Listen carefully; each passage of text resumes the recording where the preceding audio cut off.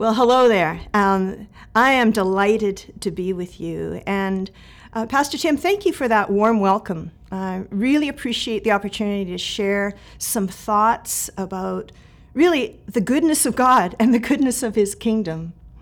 This is something that I have spent time searching the scriptures on and searching, even learning through church history.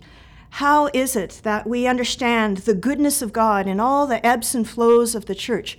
How is it that we can lay hold of God's heart in these hours and really see the kingdom of God extended and expanded in our day? You know, the more you study scripture, and even the more you study church history, the more you come to the conviction, and this is where I've landed, this deep conviction in the very depths of my soul, that the gospel is not just good news. It is the best news possible. It is the ultimate good news, and it can't be improved upon. It is good news for both men and for women. But friends, we all know that much of the world around us doesn't believe that. And the world and the spirit of the world is actually convinced right from the very beginning that God was withholding goodness from mankind. If you think back to the Garden of Eden, you'll remember that Satan made it his mission to convince Eve that God was withholding goodness from her. He was withholding enlightenment and power from her and from Adam. And if she would only eat from the tree, that she would have more than what God was offering her. Satan misrepresented God so that Eve and Adam would doubt. And the echo of that same accusation, that same misrepresentation is with us today. An echo still moves through our world and is surrounding us in our culture. The same suspicion of God, the same accusation that His ways are restrictive, rather than being for our protection and for our flourishing. And as believers, it's vital that we know how to give a good defense for our faith, not so that we can be argumentative, but that so that we, like Jesus, can beautifully and fully represent the heart of the Father. For Abbotsford, for the people of Abbotsford, there's so many that have this perception that God is actually maybe a killjoy, one that wants to restrict their lives and fill it full of rules instead of release them into a place of shalom and flourishing. But praise God, the more we saturate ourselves with the scriptures, the more we get to know God through prayer, through worship, through fellowship, the more we become convinced of the goodness of God and the goodness of His gospel. You see, the gospel was called good news in Jesus' day, and it is still the best news there is today.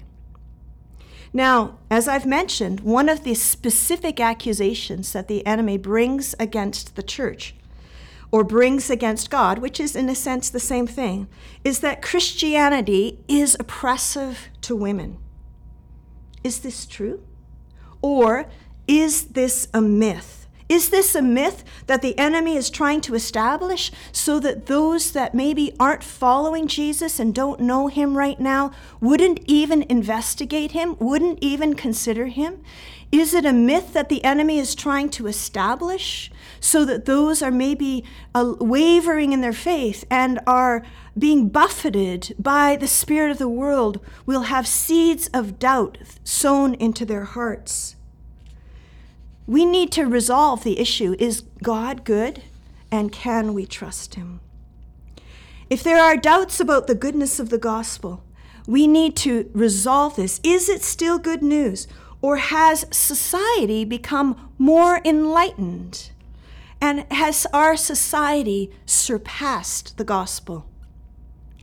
I think if we look at Scripture and if we look at the ways of God and the heart of Jesus, we can answer these questions. You see, Jesus brought us the gospel, and it is not just His death and resurrection and ascension those are absolutely essential, central truths, and not just truths, but historical facts that are at the center of the gospel. But it is not just his death, it is also his life.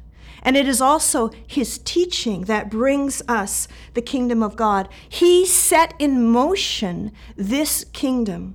He inaugurated the family of God, a family with an absolutely radical, upside-down culture, the culture of the kingdom, so different from the culture of today and so different from the culture of his day.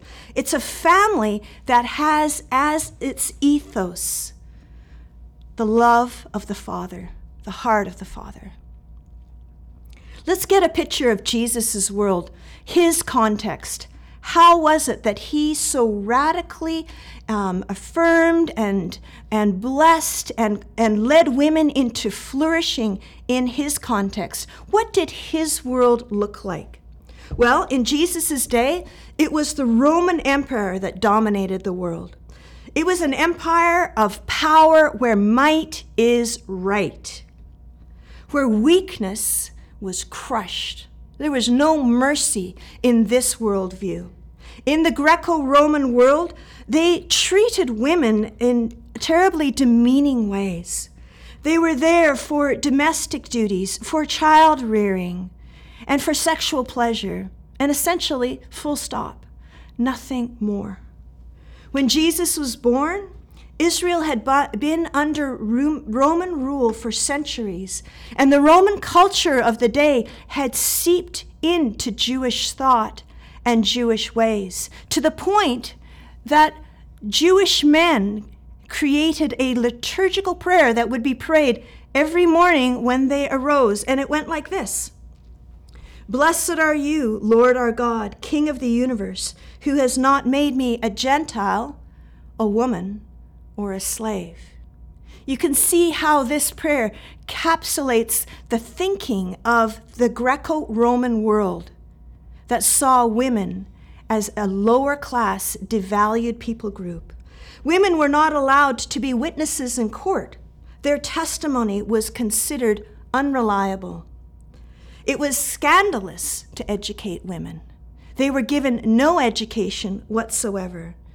Women could be divorced on a whim for whatever reason the husband desired. There was no security or means of provision. There was no way for a woman to fight back. Women were in a terrible place in the context that Jesus lived in the world that he came into. It was in this world where it was dangerous to buck the system that Jesus put in motion this radical new kingdom, the family of God, that treated women as precious sisters, those who were also made in the image of God and were utterly beloved by the Father.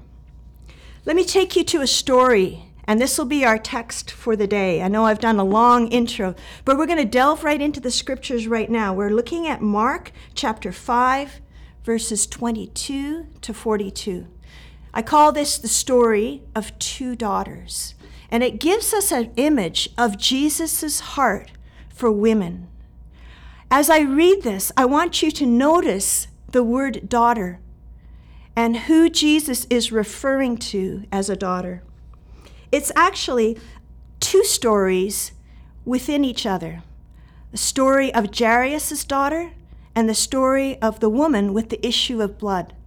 A story within a story, all together showing us the heart of the Father towards women. Let's read the Word of God. Starting at verse 22.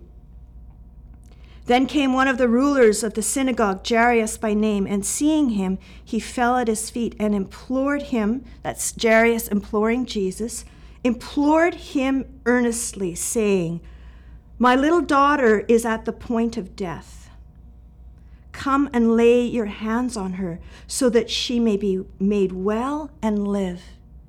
Do you hear what's going on in this father's heart? This is his princess. This is the light of his life. My little daughter. He is imploring Jesus earnestly. He is desperate that there be a healing for his daughter. She means everything to him. She is such a delight to him. He would be absolutely devastated to lose her. This treasure, this sweet little child is sick. And he comes to Jesus, begging him for healing. Carrying on, verse 24. And Jesus went with him, and a great crowd followed him and thronged around him.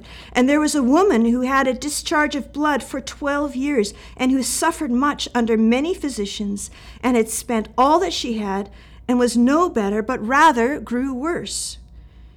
She had heard reports about how Jesus has come and came up behind him in the crowd and touched his garment.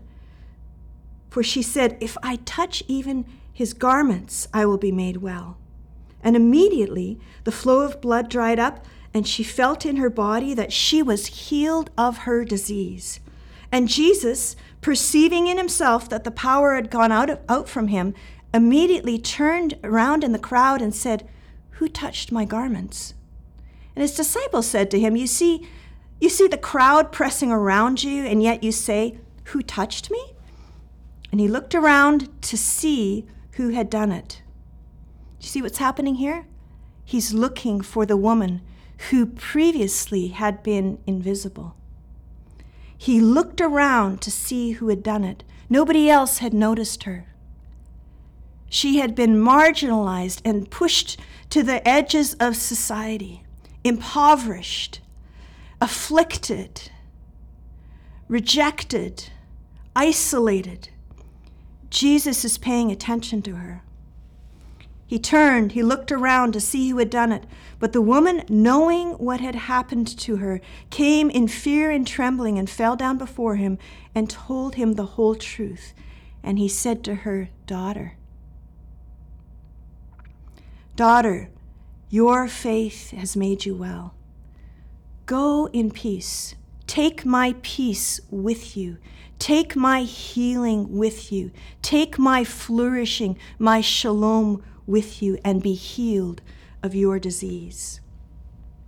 When he was still speaking, there came from the ruler's house some who said, Your daughter is dead. Why trouble the teacher any further? But overhearing what they said, Jesus said to the ruler of the synagogue, Do not fear, only believe. And he allowed no one to follow him except Peter and James and John, the brother of James. And they came to the house of the ruler of the synagogue. And Jesus saw the commotion, people weeping and wailing loudly. And when they had entered, he said to them, Why are you making such a commotion and weeping? The child is not dead, but sleeping. And they laughed at him. But he put them all outside, and he took the child's father and mother and those that were with him, and he went into where the child was. And taking her by the hand, he said to her, Talitha cumi. These tender words, which means, little girl, I say to you, arise. And immediately the girl got up and began walking, and of course she was healed. The story of two daughters. Jairus, who presents to us this image of this daughter that is so treasured and precious. And Jesus, who carries that same heart of a father who treasures daughters. And he reveals it to this woman who has been so rejected by society by calling her a daughter. The scriptures give us this understanding of the heart of a father to a daughter who has been marginalized, or to a daughter who has been received and welcomed and honored. And so for women, wherever they are at, wherever they feel as though there's been marginalization or impoverishment or oppression, see the heart of the Father carried in the words and the actions of Jesus. Jesus bringing healing and flourishing to women. And this is not the only time that Jesus restored dignity to women. It is actually all through his ministry. He discipled them. Now think of the story of Mary of Bethany. You remember the story of Martha and Mary? It's right at the end of Luke chapter 10. Let me read you a few verses. Now they went on their way, this is Jesus and his disciples, and Jesus entered a village. And a woman named Martha welcomed him into her house. And she had a sister called Mary, who sat at the Lord's feet and listened to his teaching. So Martha is getting anxious about Mary sitting at the Lord's feet and listening to his teaching. And it's not just because Martha has so much work to do in the kitchen. It is because Mary has crossed over into what has traditionally been male territory, sitting at the feet of Jesus and being discipled by him. Martha's in a fluster about that, but listen to what Jesus says.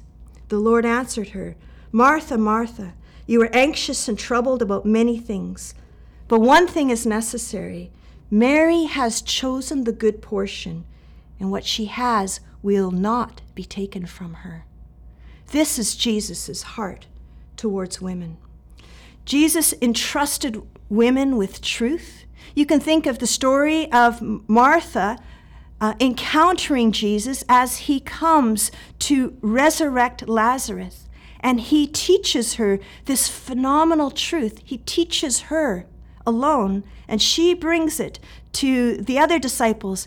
"I am the resurrection and the life." Those were the words that he entrusted to Martha. He included women in his company of disciples, and you can see through in Luke chapter 8, he has a company he brings his apostles, and women accompanied them. They were a part of his entourage. He teaches in his parables, and throughout his stories, he features women, using them as examples of persistence, of generosity, and of faithfulness. He revealed himself in his resurrected form first to women. Now that is astonishing, because the entire of Christianity hangs on this historical fact of the resurrection.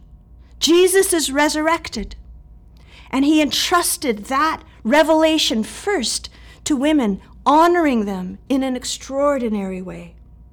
He taught his disciples to treat them like sisters, and you can see in Paul's letters and epistles, he greets women. He honors them as co-laborers in the gospel. At Pentecost, he pours out his Spirit upon men and women equally, empowering them to preach the gospel, to bring good news to the world around them, to be co-laborers with him. Friends, Jesus radically elevated, included, and honored women who had been so marginalized in his culture. He did it at risk, he did it at cost, and he set in motion the family of God, where women are known as daughters, precious daughters, sisters, mothers, co-laborers, where there is a place for honor and for dignity, because women, just like men, were created in the image of God. So today, God is accused of oppressing women, and his church is accused of being a place where women are undervalued and restricted. Now, if we were going to be honest and vulnerable, we would have to say that at times that's happened. You see, the church is made up of broken people, and we at different times fall in sin, and we don't always follow God's ways. But looking at that and holding that up as a representation of the heart of Jesus is not always going to help us. We need to look at the scriptures. We need to look at who Jesus actually is. We need to look at who Jesus actually represents, the very glorious and kind and passionate heart of the Father that treasures women so much. And so where there have been times of sin, where there's been times of wounding for women, we need to actually repent. We need to be willing to say that was wrong. And we need women to be treated like sisters and mothers and daughters. And I know that that's something that churches all over the world are processing and seeking to come to a place where we are more in line with the heart of God and more in line with the kingdom of God. You see, that has not been, nor ever has been, the Father's heart. The Father's heart is displayed perfectly in Jesus, perfectly in his gospel. And so today, if we're struggling, whether we're man or woman, young boy or girl, male or female, today is a day that you can stretch out your hand to Christ in faith. Just like that woman with the issue of blood, who knows you, he sees you, and he's willing to turn and release his healing, his peace and his shalom and his flourishing into your life as you become one in his family, his beautiful family, his place of protection and flourishing and blessing. Let's pray. Father, I just pray for all of those who may be listening today. And I just ask that your spirit, your presence would go and just minister to places of confusion, places of wounding, places of questioning your heart and your goodness. And reveal Jesus. Reveal once again in deeper ways what is true and what is a lie, and what Jesus truly brings to each person, truly invites each person into a place of life and wholeness and flourishing. We bless each one that's listening now, and we pray all this in your holy and mighty name. Amen.